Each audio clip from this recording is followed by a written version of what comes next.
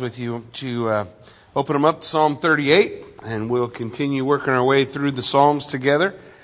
As we begin in Psalm 38 tonight, we're looking at the third penitential psalm that we've come to so far, Song of Repentance that David writes. Most of the time, when folks talk about the penitential psalms, the Psalms of Repentance of David, they tend to always point to his most famous sin. The reality is we don't know which one he writes this over. We just know that he's writing in response to sin, what's going on in his life. And in this psalm, he talks about the effects of sin. He's going to talk about sin's painfulness. He's going to talk about sin's loneliness. And then he's going to talk about how great it is after coming through all that to experience sin's forgiveness. And so as we begin in Psalm 38, he begins by calling on the covenantal name of God. So he's calling on Yahweh. O Lord, capital L-O-R-D. O Lord, do not rebuke me in your wrath, nor chasten me in your hot displeasure. For your arrows pierce me deeply, and your hand presses down. So David's making a cry. He's calling out to God and recognizing that he's in sin, and he's gonna confess that in a few verses. But the first call out to God is that the judgment would be according to mercy. Now, most of the time when we stand before a holy God, none of us are going to want justice. I hope if you have any smarts at all, you're not going to want justice. Because if we get justice, there's not very much left of us. So he's crying out for mercy. He knows that God is a holy God, that God will judge sin. Sometimes still today, a lot of people struggle with the concept. There's a move through Christendom to erase hell, that there is no hell, that God's eventually going to save everyone. Decision for Christ is not mandatory. Christ wrought it all on the cross, and that's the good news. And it doesn't matter, what you do or how you live or whether or not you receive it. All that doesn't make any difference. And what people have a tendency to do in that particular movement is they overemphasize, if that's possible, they overemphasize an attribute of God. We know that when we talk about God and His attributes, God has many attributes, okay? God is love. The Bible declares that's an attribute of God, right? The Bible also tells us God is holy. Holiness is an attribute of God. The Bible tells us that God is just, that God is all-powerful, that God is all-knowing. All these are attributes of God. So when we consider God, who He is, what He's like, what He's doing, what His purposes are in life, when we consider all of those things, what we have to realize is in order to understand and comprehend who God is and what God's doing, we have to consider all His attributes. If we only focus on one attribute, for example, if all I focus on is the justice of God, I'm going to bend toward legalism. You guys with me? If all I focus on is the love of God, I'm going to go to what they call sloppy agape or cheap grace. Maybe you've heard of that. Or easy believism. And that's what some of the errors are, where people do that. What David does in Psalm 38 is recognize that God is a holy God, is going to judge his sin. That he's guilty before God, and being guilty before God, he understands what he deserves from God. And in order to come to a right relationship with a holy God, we have to, that's our first step. That's our step-off point. Right? I have no reason to come to a Savior if I don't think I need saved from something. So if I think I'm a relatively good person, I got it all together, my good works are going to outweigh my bad works, what do I need a Savior for? But if I recognize I'm a sinner, if I recognize I'm guilty of offending a holy God, then I can also understand that holy God who demands justice is also a God of love and has made a way for me, so that I can receive the free gift that He offers me, right? Doesn't cost me anything, but for me to put my life in His hands, to trust Him, to cast myself upon him. So this is what David's doing here in the first two verses. He's saying, look, Lord, I don't want to be judged according to your justice. I don't want to be judged in your wrath or anger. The Bible's very clear. God hates sin. He doesn't want to be judged in those things. And he's recognizing in verse 2 that not only do the arrows of God, is poetic language for the guilt that David feels over his sin, and the pressure, right? You're pressing down on me. You get the idea of a picture of this constant pressure that's in David's life because he's in a place or done a thing or been a part of something he knows he shouldn't have done.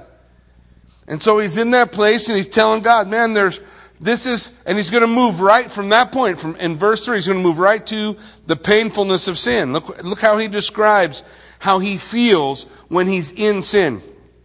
He says, there's no soundness in my flesh. There's no soundness, no health, no strength. Probably at this point in David's life, whatever was going on, he was physically ill as a result of it. And in his physical illness, he's saying, man, I feel lousy. I feel terrible. I have no soundness. I have no health within me. And then he gives the reason. Because of your anger. What does the Bible declare to us about the soul that sins? What's the Bible say? The Bible says the soul that sins shall die. That the penalty for offending God is death. That's why Jesus had to die for you and I. Because if you and I died for our own sins, all we did is pay what was owed. We're not out of debt.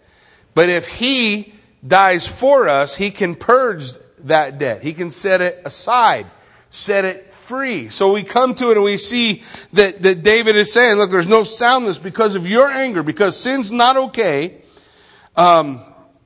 He says, why? For my iniquities have gone over my head. Now the poetic picture he's painting is like standing there at the Sea of Galilee in a storm and the waves going over his head. The sin has covered me. I'm utterly, completely buried in it. He's not trying to make excuses. He's not trying to say, well, it's so-and-so's fault, or it's because of this or because of that. David just owns the issue, whatever it was. Whether it was the time when David numbered the people, whether it was the time when he sinned with Bathsheba, there's probably no shortage. If David was here with us, he could say, there's lots of times I found myself in sin and I needed to come to the Lord seeking forgiveness. And that's what he's doing here. Seeking forgiveness, describing what sin is doing, how sin is working in his life. He says, my sin is like a heavy burden, too heavy for me. So the idea that he's saying is, I can't solve this myself. 1933, the humanistic movement wrote the Humanist Manifesto, which states there is no God, we must save ourselves. What David is saying here is the opposite of that. David is saying, I can't do this. I can't fix this. I can't solve this issue in my life. When I've shared before a few times in whatever it was, 88 or something, when I was diagnosed with HIV because of sin in my life, some choices that I had made, I couldn't fix that. There's nothing you're going to do for that. Back in 88, there was not a bunch of pills to take. There was not some great plan. So when we faced that, all I could say is, my sin has covered me. I'm buried. It's too heavy a burden. I can't carry it. I can't solve it. I can't make it go away. I can't do anything with it. So that's what David's doing here, casting himself into the hands of God, who he's asking to judge him with mercy. Asking God to judge him with mercy. He says, my wounds are foul and festering because of my foolishness. So when we recognize, again, when we look at a penitential psalm, it's a cry, it's a song asking forgiveness from God. And so there's a lot of great things we can pull out of it. The attitude of David recognizing the painfulness of sin and the struggle of sin. And if any of us have ever suffered at all because of our choices or the lame things that we've done in our life, then we can definitely understand the things that David's talking about. Man, this is hard for me. The wounds, they're foul and festering strictly because of my foolishness, my choice. I put myself here. I put myself in this situation. I put myself in this place. So the need to call out onto God. Again, God's going to do His work and He's going to bring His justice, but we want it according to His mercy. The painfulness of sin that He discovers. He says in verse 6, I am troubled, I am bowed down greatly. I go mourning all the day long. So all of these are pictures, right, of the sorrow and pain and hurtfulness of sin. He says, I am troubled and I'm bowed down. It's like putting a heavy weight, the picture putting a heavy weight on a man, so heavy that he can't stand up straight. That he's just hunched over by the burden of it all. And then he says, all day long he goes mourning. All day long he's weeping and crying. There's a point in repentance. We're looking for the forgiveness of God, where we're looking for something called godly sorrow.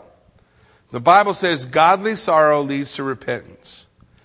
Godly sorrow is a little more than I'm sorry I got caught. Godly sorrow is a little more than I'm just sorry that life is hard. Godly sorrow is a sorrow that rightly sees the offense we have caused Him. That's why in Psalm 51, which is a penitential psalm, a psalm of repentance, David says, against you and you only, Lord, have I done this, have I sinned. His call is that my offense, David's, my greatest offense is to God.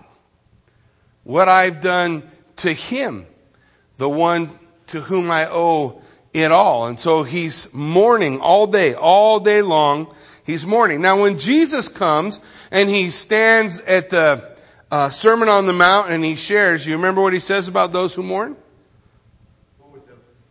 He lays out for us, blessed is he who mourns, for he will be comforted. The idea that this is the right attitude in regard to our sin, not a high-handedness. The Bible also talks about high-handed sin. Sometimes you've heard it called willful sin. It's kind of a misnomer because most sin is willful. In other words, it's not very often we sin on accident. We didn't know what we were doing was a sin. But it's not willful in that sense. It's not high-handed. It's not a sin that we're shaking in the face of God and saying, I have the right to do this. This is my right to behave or to do or to say or to be these things. It's the opposite of that. It's mourning over our sin. Mourning over the hurtfulness of it. Mourning over the place where we find ourselves. And this is the attitude of David. And so if we have right relationship with God, and we're in that right place with Him, and we find ourselves in sin, this ought to be the response from our hearts. We sing songs that say, break my heart for what breaks yours.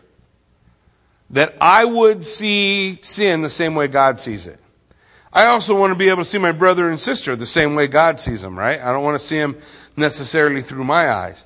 But I want to recognize, I want to hate the things that God hates, love the things that God loves. And that's the attitude that we see David portraying as he works his way through Psalm 38. He says, my loins are full of inflammation, and there is no soundness in my flesh. Again, coming to that point. I'm unhealthy. I don't feel good. I don't have strength. His vitality is dried up. He's lost his vitality. He says, I am feeble and severely broken, and I groan because of the turmoil in my heart. So as he culminates this particular stanza of the psalm dealing with the painfulness of sin, he comes to a favorite phrase of mine. I like the concept of brokenness. The Bible tells us that there is a stone. David, remember David's vision when he saw the statue, Nebuchadnezzar, right? The head of gold, chest of silver. You guys know what I'm talking about? What I say, David? That's what I meant, Daniel. So in Daniel's vision, or actually King Nebuchadnezzar's vision, and Daniel's interpretation, you remember how that ended. What happened to the statue?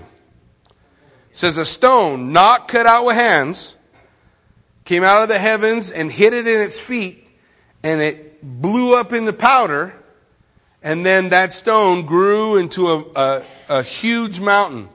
In Old Testament prophecy and Old Testament typology, mountains are kingdoms. So the idea is that there's coming a king who's going to wipe out all the other worldly kingdoms, and his kingdom is going to become the greatest kingdom of all time. That stone, the New Testament tells us, is Jesus Christ, the chief of the corner. And either we will fall upon the stone of Jesus and be broken, so recognizing our brokenness before a holy God, or the stone falls on us and grinds us to powder, just like it did to the statue of Nebuchadnezzar. One speaks of destruction, the other speaks of salvation. That we come to the King of Kings and the Lord of Lords with a proper attitude in regard to sin. I'm broken. I am broken. I need Him. I need God to make me whole. That's the attitude of a penitentiary psalm. A psalm seeking forgiveness. A psalm seeking restoration. So that he comes and acknowledges that, hey, I am feeble and severely broken. Not, I'm strong and I got it all together. Kind of flies in the face of the American dream. I pull my own boots on.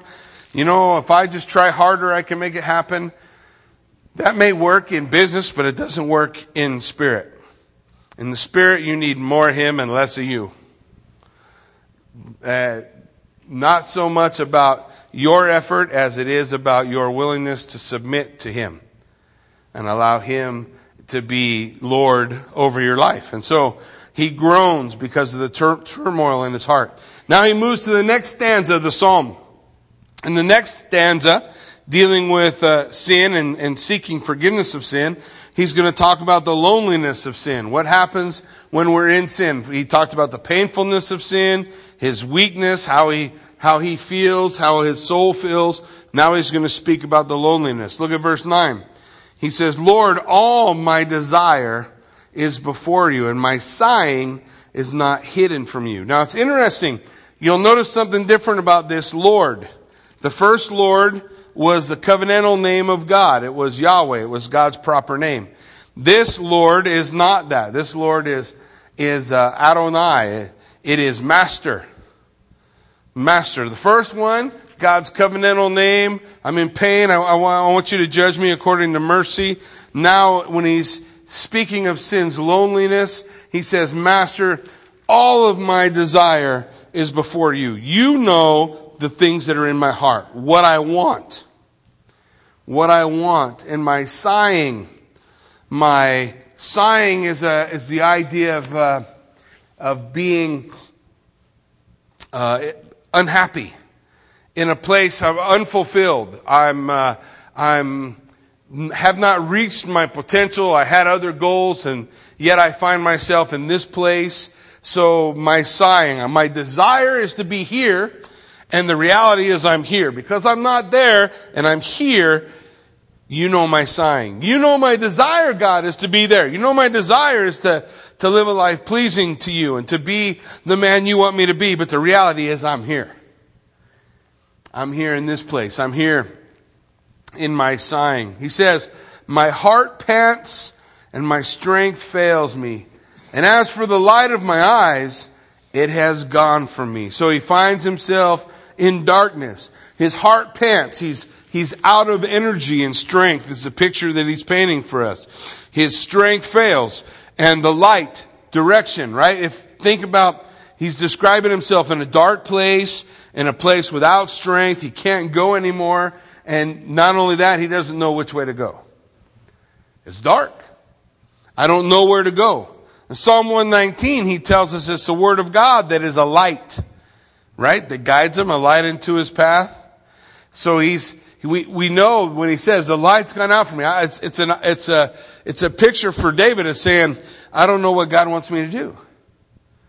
I don't know what to do. When I find myself in sin, Not only do I struggle with the painfulness of sin, but I struggle with that deep loneliness because I feel myself separated from God. I no longer know which way to go. I no longer have the strength I need to walk. I no longer have the sureness that this is what I should be about or that is what I should be about. So he finds himself in a very lonely place. He says in verse 11, not only in 9 and 10 does he feel this separation from God, but look at verse 11. My loved ones and my friends stand aloof from my plague. So he's saying there's a separation. My sin not only has brought a separation between me and God, but my sin has also brought a separation between me and my friends and family. There's separation there as well. Sometimes the choices that we make, the decisions to be disobedient cause a strain within the family, and family relationships are broken. And so he's saying, look, I'm separated. I'm separated from my family. I'm separated from my friends. They don't want to have anything to do with me. And then verse 12, he's going to talk about his enemies. Those who seek my life, they lay snares for me. Those who seek my hurt speak of destruction and plan deception all the day long. So, not only am I separated from God, 9 and 10, and I don't know where to go, I find myself in a dark place, but I also am separated from friends and family, and even my enemies, they just long for my destruction. They think this is the time. We got him in the dark. He doesn't know where to go. He's abandoned by God. He's abandoned by friends and family. This is the time that we can take him out. So the picture that David's painting, in my sin, I feel this weakness and this unhealthiness in my bones, and my body actually aches as a result. And I feel this loneliness, not being where God wants me to be, and being separated from friends and family, and ready, ripe for the destruction of my enemies. And then in verse 13, he still in that same stanza, he's saying, not only all that, but I, like a deaf man, do not hear. Now, there's a concept when we study the Bible, we look for patterns. We're going to see one in the next psalm that's really easy to see. But in this one, in this stanza, remember he started with his separation from God, right? He's in a dark place, doesn't know where to go. Now he comes back to that idea. Like a deaf man, I don't hear. He's referring to the Lord. I'm not hearing from God. I don't feel his presence. I don't have his direction.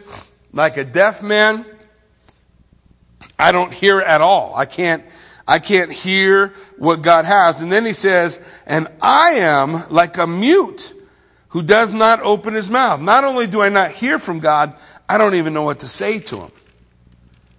I don't know what to say. So I don't say anything. What happens when we find ourselves caught up in sin? Maybe you've heard this statement before. But oftentimes we find ourselves walking in sin. Sin keeps us from prayer.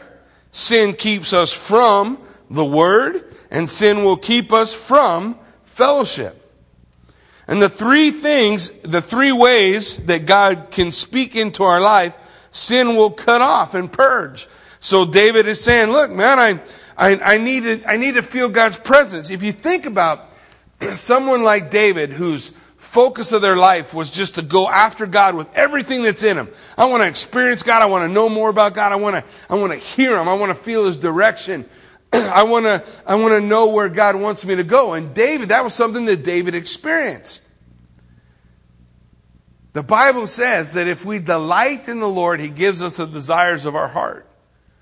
The picture that's being painted there is if my desire is for God, if my whole heart is for Him, I want to follow God, I want to be with God, I want to hear from God, every time I got an opportunity, I want to be in the place where God is, then God begins to lay those desires in your heart, His direction, the light, His voice, all those things that David has been cut off from.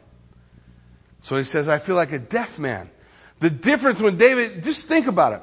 When David found himself in sin, the difference was palatable. He could taste it. He could recognize the lack of voice in his experience because of his sin. He knew, I don't hear God speaking. I'm used to hearing God speaking. I don't hear him. I'm used to talking to God all the time, but I'm not talking to God anymore.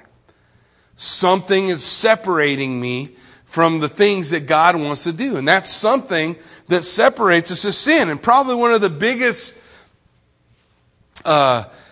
diseases within the church is just being okay with sin. Well, it's just a little sin. It's just a little deal. I'm just gonna play with this sin here. It's not one of those big sins, that they actually send you to hell for. This one, just a little sin. So I'm gonna sit over here and play with my little sin. But the problem is, it's separating you from the things that God wants to speak into your life.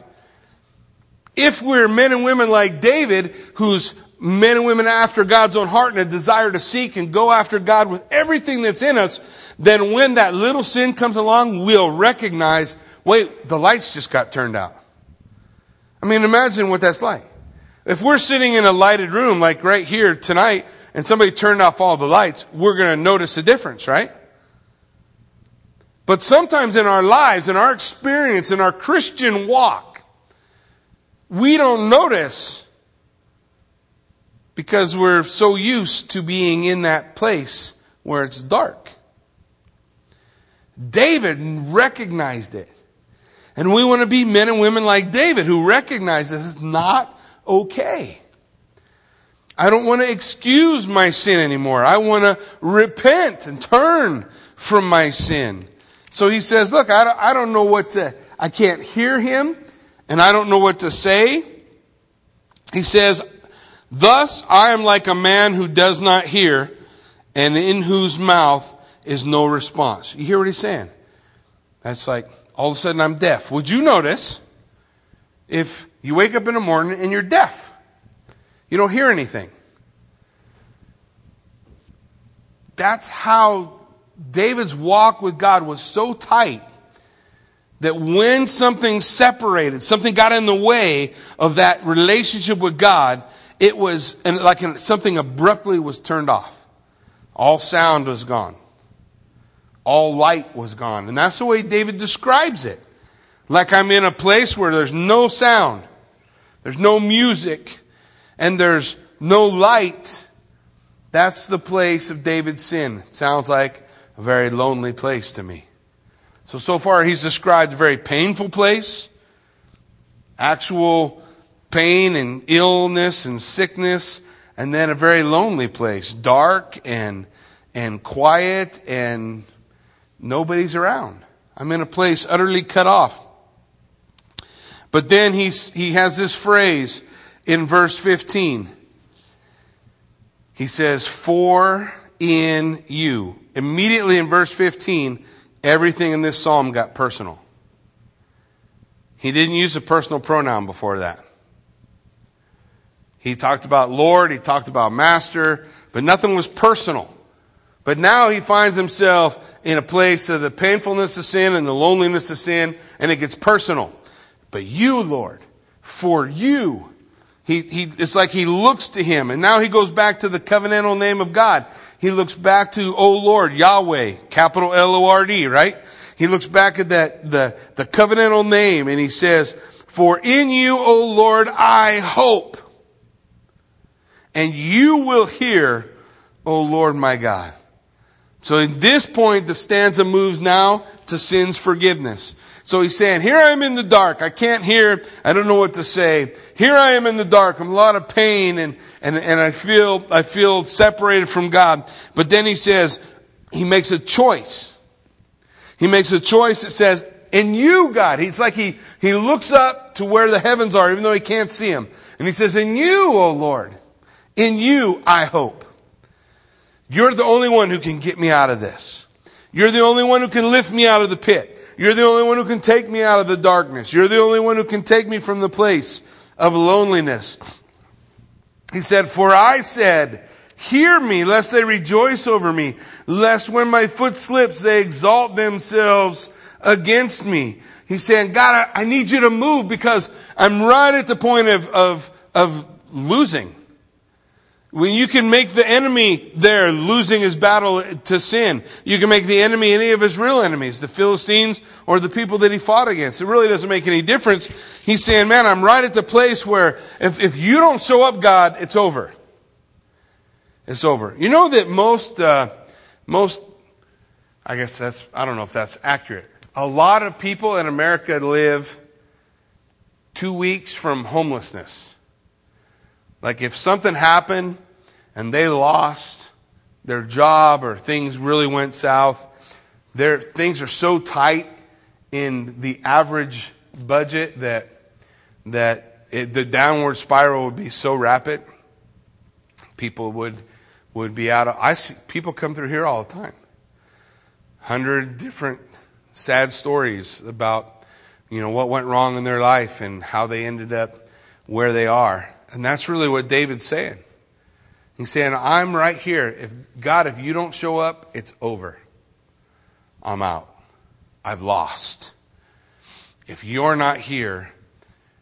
And sometimes that flies in the face, I think, in some ways of the American dream. Because the American dream says, just pull yourself up by your bootstraps and make it better. But that's not what God doesn't want you to try harder to make it better. God wants you to want Him like David wanted Him. God, if you don't show up, I'm lost. If you don't rescue me, I don't know what I'm going to do. It's utterly over if I don't have you. I need you completely, wholly, totally. Look what he says in verse 17. For I am ready to fall, and my sorrow is continually before me. So the picture is, this it, man. I'm at the edge. I'm at the edge. Anything else happens, the slightest breeze, I'm going over. I'm ready to fall. I'm ready to go over at any time. And my sorrow, the sorrow that he has, just get the picture of that sorrow, is a sorrow over the separation that's between him and God. He wants back what he had before. He wants back the experience of just having that tight relationship with God. And missing that, he says, man, my sorrow, always before me. Always before me. I see where I am, and it's not where I want to be. My sorrow, it's always before me. For I will declare my iniquity, and I will be in anguish over my sin. Now that, I told you we were coming to the point where David's going to confess. And this is what he's talking about here. He says, I'm going to confess it. I will declare. Make the proclamation. I will tell you of my iniquity. It's not, David, when he repents, doesn't use language like sometimes we use. We're in a hurry. We want a quick talk with God. So we'll say, God, forgive me for my sins. And we go on. But David says, I'll declare my iniquity. I'll tell you what I've done. I know what has separated me from you. I'll declare it. And I will be in anguish. I'm upset about it. I don't want to be here. I see my sin how you see it. And that's an important concept for us in repentance. One of the primary issues in the United States of America today is that there are people all across the nation who want to argue about whether or not different things are sinful or not. Now, according to the Word of God, if something's sin, whether you like to do it or not, is irrelevant. If it's sin, it's sin.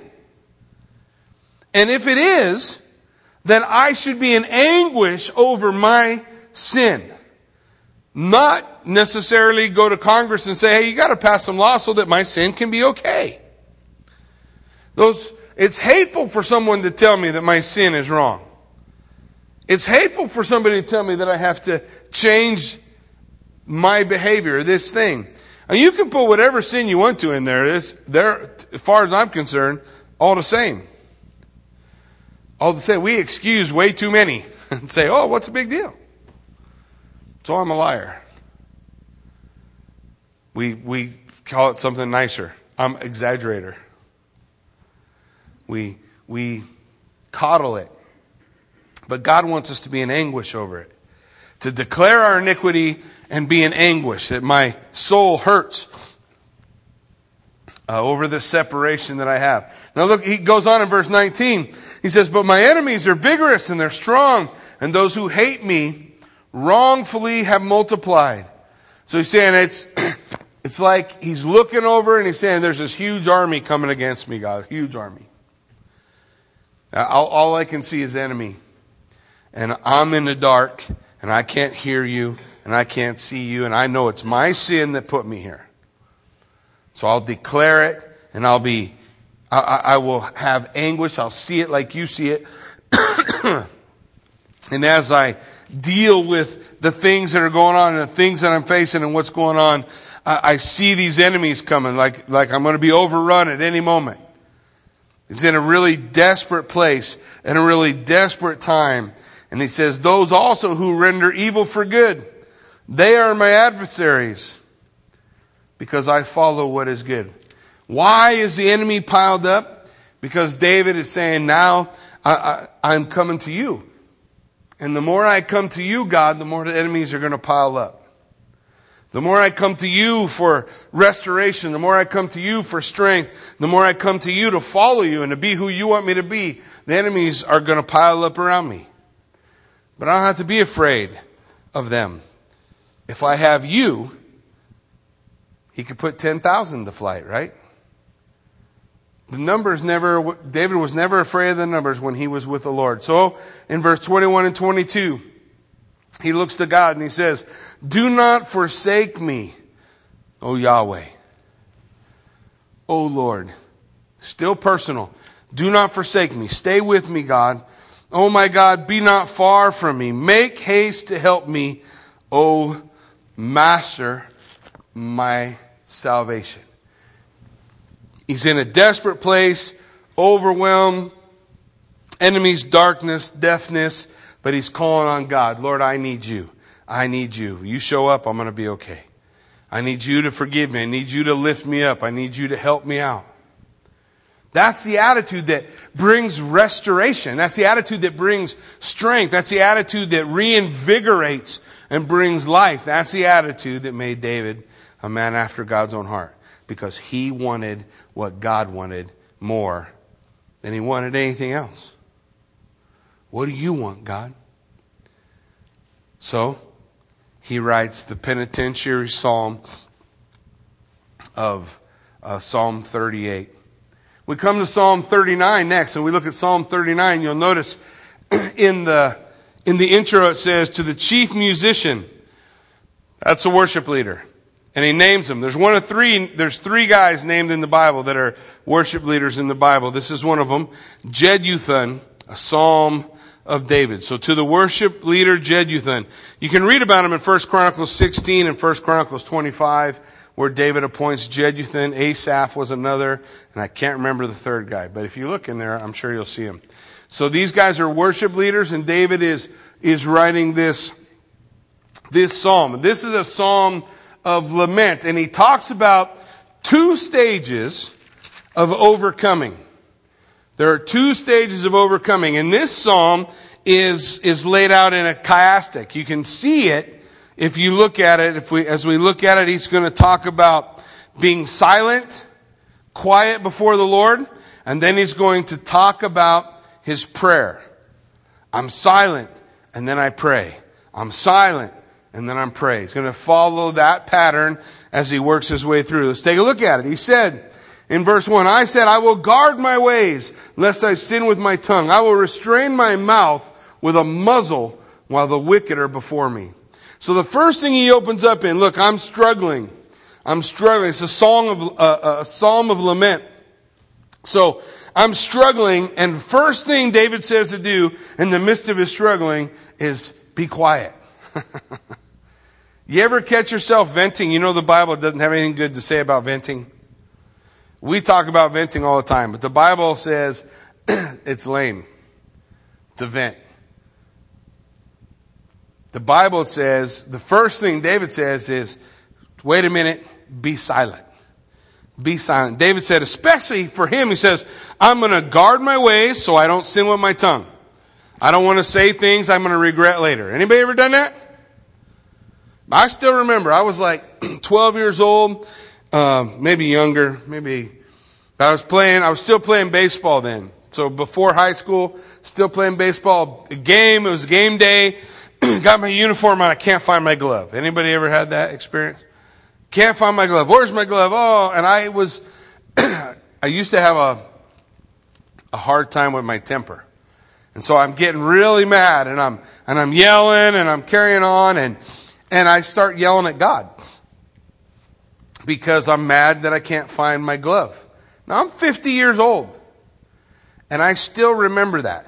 I still remember yelling at God because I can't find my glove. And my mom, who was so good at this, my mom came from my grandma, and both of them were masters of guilt. They could, in 2 words or less, make you feel so guilty. That's why I think I'm cured from feeling guilty anymore. But my mom, from the other room, while I'm yelling at God and I'm all mad, my mom says, God hears you. And I just remember stopping and thinking, wow, why am I yelling at God? This is pretty stupid. I'm looking for a baseball glove. But, when you're 12, I guess that was a big deal. Sometimes I catch myself, I just don't yell out loud no more, but I feel myself getting angry at God because of the circumstances that are going on in my life. You put whatever circumstance in there you want. Put any circumstance you want in there. Wasn't that long ago, just before Christmas, Levi is working at the church late at night, gets picked up and taken to jail. I got a phone call at 3 a.m. Hey, Jackie, we arrested Levi. I'm like, scratching my ears out. What? What are you talking about? So I forget who called me, but I get off the phone. It wasn't one of the police, so I got off the phone, called the police. I happen to have a couple of those guys' phone numbers. So I called them and to say, what's going on? What happened? I'm a little freaked out. And it took us a long time. When Levi shared his testimony, the men's breakfast, not this last one, but the one before, so was that 2 months ago? He, 82 days he did for something that was 5 years old, that was a paperwork issue that didn't get filled out and turned in right, which then extended his probation, got a bench warrant, nobody knew about it. They didn't find him for 5 years. They hook him up 82 days. He spends Christmas in jail. And then he gets sent over to New Mexico. Don't you think somewhere in there you might, if that was your experience, you might find yourself angry at God like a 12-year-old yelling at God because he can't find his glove? I was actually pretty stoked with Levi because many of the times that I was able to get a hold of him, we actually talked a lot when he was in Twin Falls because you can talk through the computer like Skype in jail. It's weird. They're wearing orange, but other than that, it's the same. And his attitude was really good. His attitude was, I'm not saying he never had low times, but I'm saying his attitude overall was really good. And he just kept looking for opportunities to do something for the Lord while he was there. The funniest thing, look, I've seen guys in jail. I've been ministering out at the jail for 5 or 6 years. And once they put you in a pod, you stay in a pod. The only reason they move you out of a pod is if you get in a fight. But Levi get in a pod and he'd start a Bible study. And they get like 7, 10 guys coming to this Bible study and they'd move him. So he'd get that Bible study started. It was like a little mini picture of Paul. He'd get that Bible study started. They'd put him in another pod. There's no Bible study in that pod. So he'd start a Bible study in that pod. And they'd get about 10 guys going to that Bible study and they'd move him again. They moved him 3 times. Never seen that. 3 times and in 3 different pods, he started 3 different Bible studies that made a difference and impact on guys' lives that I probably could have never got into. When we find the circumstances of life in a place where we feel it's unfair, it's easy for us to get an attitude that says, I'm angry at God. But David says, stage 1, when you find yourself in a difficult situation, just be silent. The Bible says, be still and know that I am God. Here he said, I'm not going to talk. I'm just going to be quiet. Usually, the only time saying the first thing that comes out of your mouth is effective, it might be a test. right? If you're taking a test, they say the first thought, that's what you want. But when you're talking, it's not always the first thing that comes to your mouth that you should say. You guys know what I mean? I hope you do. So David is saying, be silent. Be silent. I'm not going to talk. He says, I was mute in verse 2 with silence. I held my peace even from good, and my sorrow was stirred up. He says, not only he's staying quiet, his circumstance, he's not happy about the circumstance. Remember, this is a psalm of lament, so David's frustrated or upset about something. And in overcoming whatever he's frustrated or upset about, he says, I'm keeping silent. And while I'm keeping silent, he then said, not only am I keeping silent and not blaming God, but then I'm even going to keep silent from the good. I'm not going to say anything good. And that's when his heart catches fire, right? You see what happens? I held my peace even from good, and my sorrow was stirred up, and my heart was hot within me. And while I was musing, the fire burned. Then I spoke with my tongue. So when he's talking about his heart on fire, I'd love to paint a different picture, but the Hebrew poetry that's going on here, what he's talking about is, I'm getting so frustrated, I can't stop. I have to say something. If I don't say something, I'm going to explode. So part 1, stage 1, be silent. Part 2, how did he speak? This is in the next verse. In the next verse, he had to speak, he had to say something. So who's he talk to? Yahweh, Lord, capital L-O-R-D, covenantal name. When he had to speak, he talked to God. He said, Lord, make me to know my end, and what is the measure of my days, that I may know how frail I am. So when he calls out to God, he's going through a rough time. He's struggling, frustrated. It feels like he's going to explode, and he looks to God and he says to God, I want you to help me understand the brevity of life. That's what all those verses mean. Help me understand the brevity of life. That life is short. 2 weeks ago, I'm in a hospital praying with Joey Houston for his dad. Friday will be Joey Houston's funeral. Life is short. We never know how short it is. Life is brief. Over and over again, David's going to use the term, life is a vapor. It's like a gas. You can see it for a moment, but then it dissipates. Life is short. And the concept in that, whatever I'm going through, is temporary. It's not eternal. My life is short. Life is a breath, that I may know how frail I am. Verse 5, indeed, you have made my days as handbreadths, 4 fingers wide. You've made my days a handbreadth. That's my life. It's not very big, right? It's not very big. David says, I want to understand. Lord, remind me of the brevity of life. Remind me of the size of this struggle in connection with my future. And my age is like nothing before you. How old are we compared to God? Yeah, not doing so good, are we? Even the old guys, the guys who lived a long time, real short lifespan compared to God. So he says, my life is short compared to you. Certainly, every man at his best is but a vapor, just a gas fading away. So he's saying, Lord, remind me of the brevity of life. I'm frustrated with this situation. When I was 12 years old, the glove thing was a big deal. Today, it's not such a big deal. Lord, remind me of the brevity of life.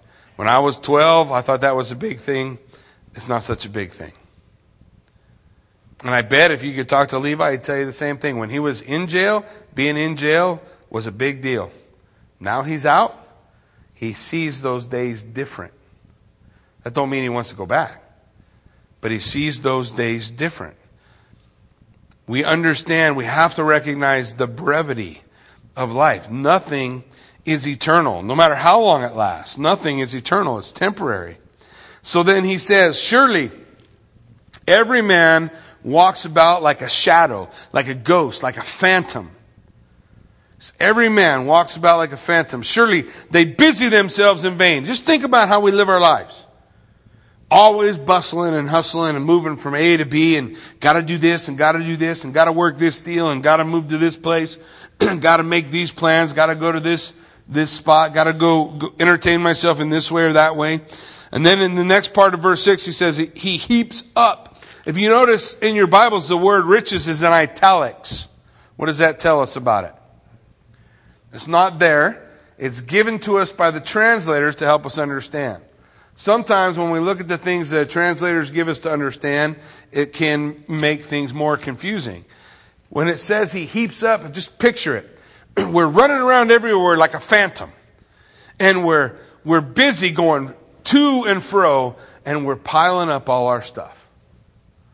And that next verse, doesn't matter what it is, riches, stuff, whatever. We pile it up, and we don't know who will gather them. We spend our life making whatever thing in our life be so important, and really it's not all that important. Nebuchadnezzar built this incredible nation, the head of gold. How long did it take it to fall? One king after him. About Solomon, the height of the nation of Israel. Biggest time, man. Israel is smoking when Solomon was king. How long did that kingdom last? Just till he died. His son that took over divided the kingdom. We work and we work and we work at amassing this pile, and at the end it's just a pile of junk that goes to somebody else. David says, God, remind me of the brevity of life. Remind me of the way we run around and all these things seem so important. But in reality, if we can see things from God's point of view, we can understand, we can see more clearly. As he moves on on the idea, he goes on, and now, Lord, what do I wait for? What is the purpose of life, is what he's asking. What is it? In terms of this, I'm going through this hard time and I make the choice to be silent. Finally, I can't hold it in anymore, so I go to God and I pray and I say, God, you give me understanding of what's going on in my life, and you help me recognize the things that are really important in my life. And so what's the purpose of it all? My hope is in you.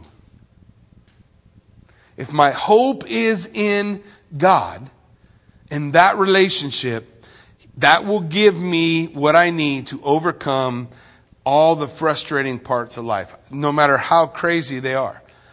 The illness that you can't get over, the somebody did you wrong, or whatever, every possibility from A to Z. If my hope is in God, then those things stay small. Perspective stays where it needs to be. And I see God as the all-encompassing goal of my life. And He's so big that all my problems stay in the proper perspective. And that was the key that David's laying out. And then he prays for deliverance. In verse 8, deliver me from all my transgressions, and do not make me the reproach of the foolish. Then in verse 9, we do it again. You guys see the pattern again? We just did the silence to prayer. Now look what he says. I was mute, I did not open my mouth. So he goes back to it. But now he's going to give us another aspect of it. First, he doesn't give us this aspect. He just tells us, here's my circumstances, and so I'm going to be quiet. And it wells up within me. When I finally speak, I'm going to speak to God. I'm asking Him for understanding to show me the things that are really important in life. I get my focus and my hope is in Him. And then he goes, and he's looking back on it, he says, look, I was silent, and I did not open my mouth. Why? Because it was you who did it. He's looking at God and saying, it was you, God, who brought this storm. It was you, God, who allowed this thing in my life, this frustration, this thing that I'm so upset about. It was you, God, who did it. And looking back on it, I'm glad I was silent and I just called on you for understanding. Because this is something that you're working in my life. You're making me into the man you want me to be. He then moves immediately from his silence, recognizing that God is in control. Then he moves to a prayer for understanding. Look at it. Remove your plague from me. I am consumed by the blow of your hand. When with rebukes you correct man for iniquity. When you do this, when you correct man for his iniquity, you make his beauty melt away like a moth. He's looking at the brevity of life again. A moth is a picture of the brevity of life. How do I know that? Because look at the next phrase. Surely every man is vapor. We saw that before, right? Every man is like gas dissipating away. So he's saying, Lord, remove it. I recognize what you're doing now. I see that you're correcting me. I see that you're guiding me and directing me, that this is something that you've allowed in my life to develop me into the man you want me to be. So he's recognizing that now, because before he prayed for understanding, now we see him coming to understanding. Still, he says, I'm silent, and still the second stage is prayer. Well, then deliver me, God. Deliver me. Give me this understanding. I have understanding. Now deliver me. Look at verse 12. Hear my prayer, O Lord. Again, the covenantal name of God. Yahweh, hear my prayer and give ear to my cry. Do not be silent at my tears. Do not be silent at my tears. The Bible tells us that God values the tears that we cry so much so, the poetic language of the Psalm says that God catches them in a bottle and he saves every tear. So when we say, don't you care? Don't you care that I'm weeping? Don't you care the pain I'm having? God cares so much, the Bible describes him as catching your tears and saving them in a bottle. The value of the sorrow of his people. But look at what David says at the end of verse 12. For I am a stranger with you. I feel estranged. I feel like I'm not in the place. I'm a stranger in your presence. And then he described, not only am I a stranger in your presence, God, but I'm a sojourner like my fathers were. Now listen to what he's saying. He's saying, look, hear my prayer, God. I need your deliverance, because right now I feel like I'm a stranger with you. And what I am is a pilgrim like my fathers. None of those people had a home, right? When Abraham was traveling from tent to tent through the desert, the Bible in the book of Hebrews tells us that he was looking for a city that had foundations, whose maker and builder was God. He was looking for the city of God. He was looking for a place that God had for him. And nothing on this earth was ever going to satisfy that. And so Abraham, knowing that, was a sojourner, a pilgrim, always moving. Now David has a city. He's got Jerusalem. He's got all this stuff. But he says, my spirit, in reality, I'm just a pilgrim. This place isn't what satisfies me. What satisfies me is being in your presence. And right now I feel like a stranger in your presence. So I want your deliverance. I want your deliverance. Restore me. Restore me to that rightful place so that I can be where you want me to be.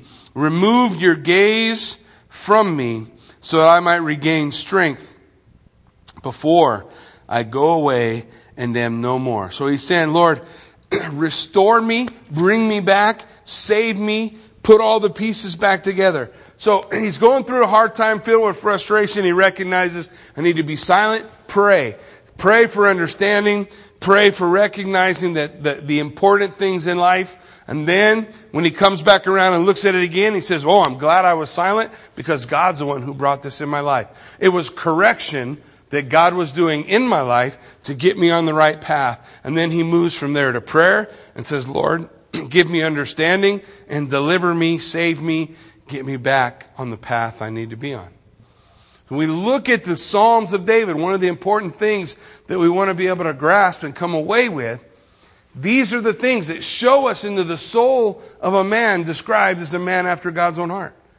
Somebody for whom his desire for God And a relationship with God was greater than his desire for anything else. And that's exactly the kind of thing Jesus is asking for from us. Right? He says, if you're going to be my disciple, you got to renounce everything. Forsake it all. That God can have that central place in our life, right? He's the main thing that keeps all of the other things in perspective. And when God's in that right place, and it's not my wife or my kids or something else, when God's in that right place, I'm a better husband, father, friend than if I get it out of order and I put all those other things there. Because now I'm not the kind of father I need to be, and I'm not the kind of husband I need to be, and I'm not the kind of friend I need to be, because God's not central. And David teaches that as we work our way through his Psalms, the understanding that God is what really matters. Amen? Why don't you stand with me? Let's pray.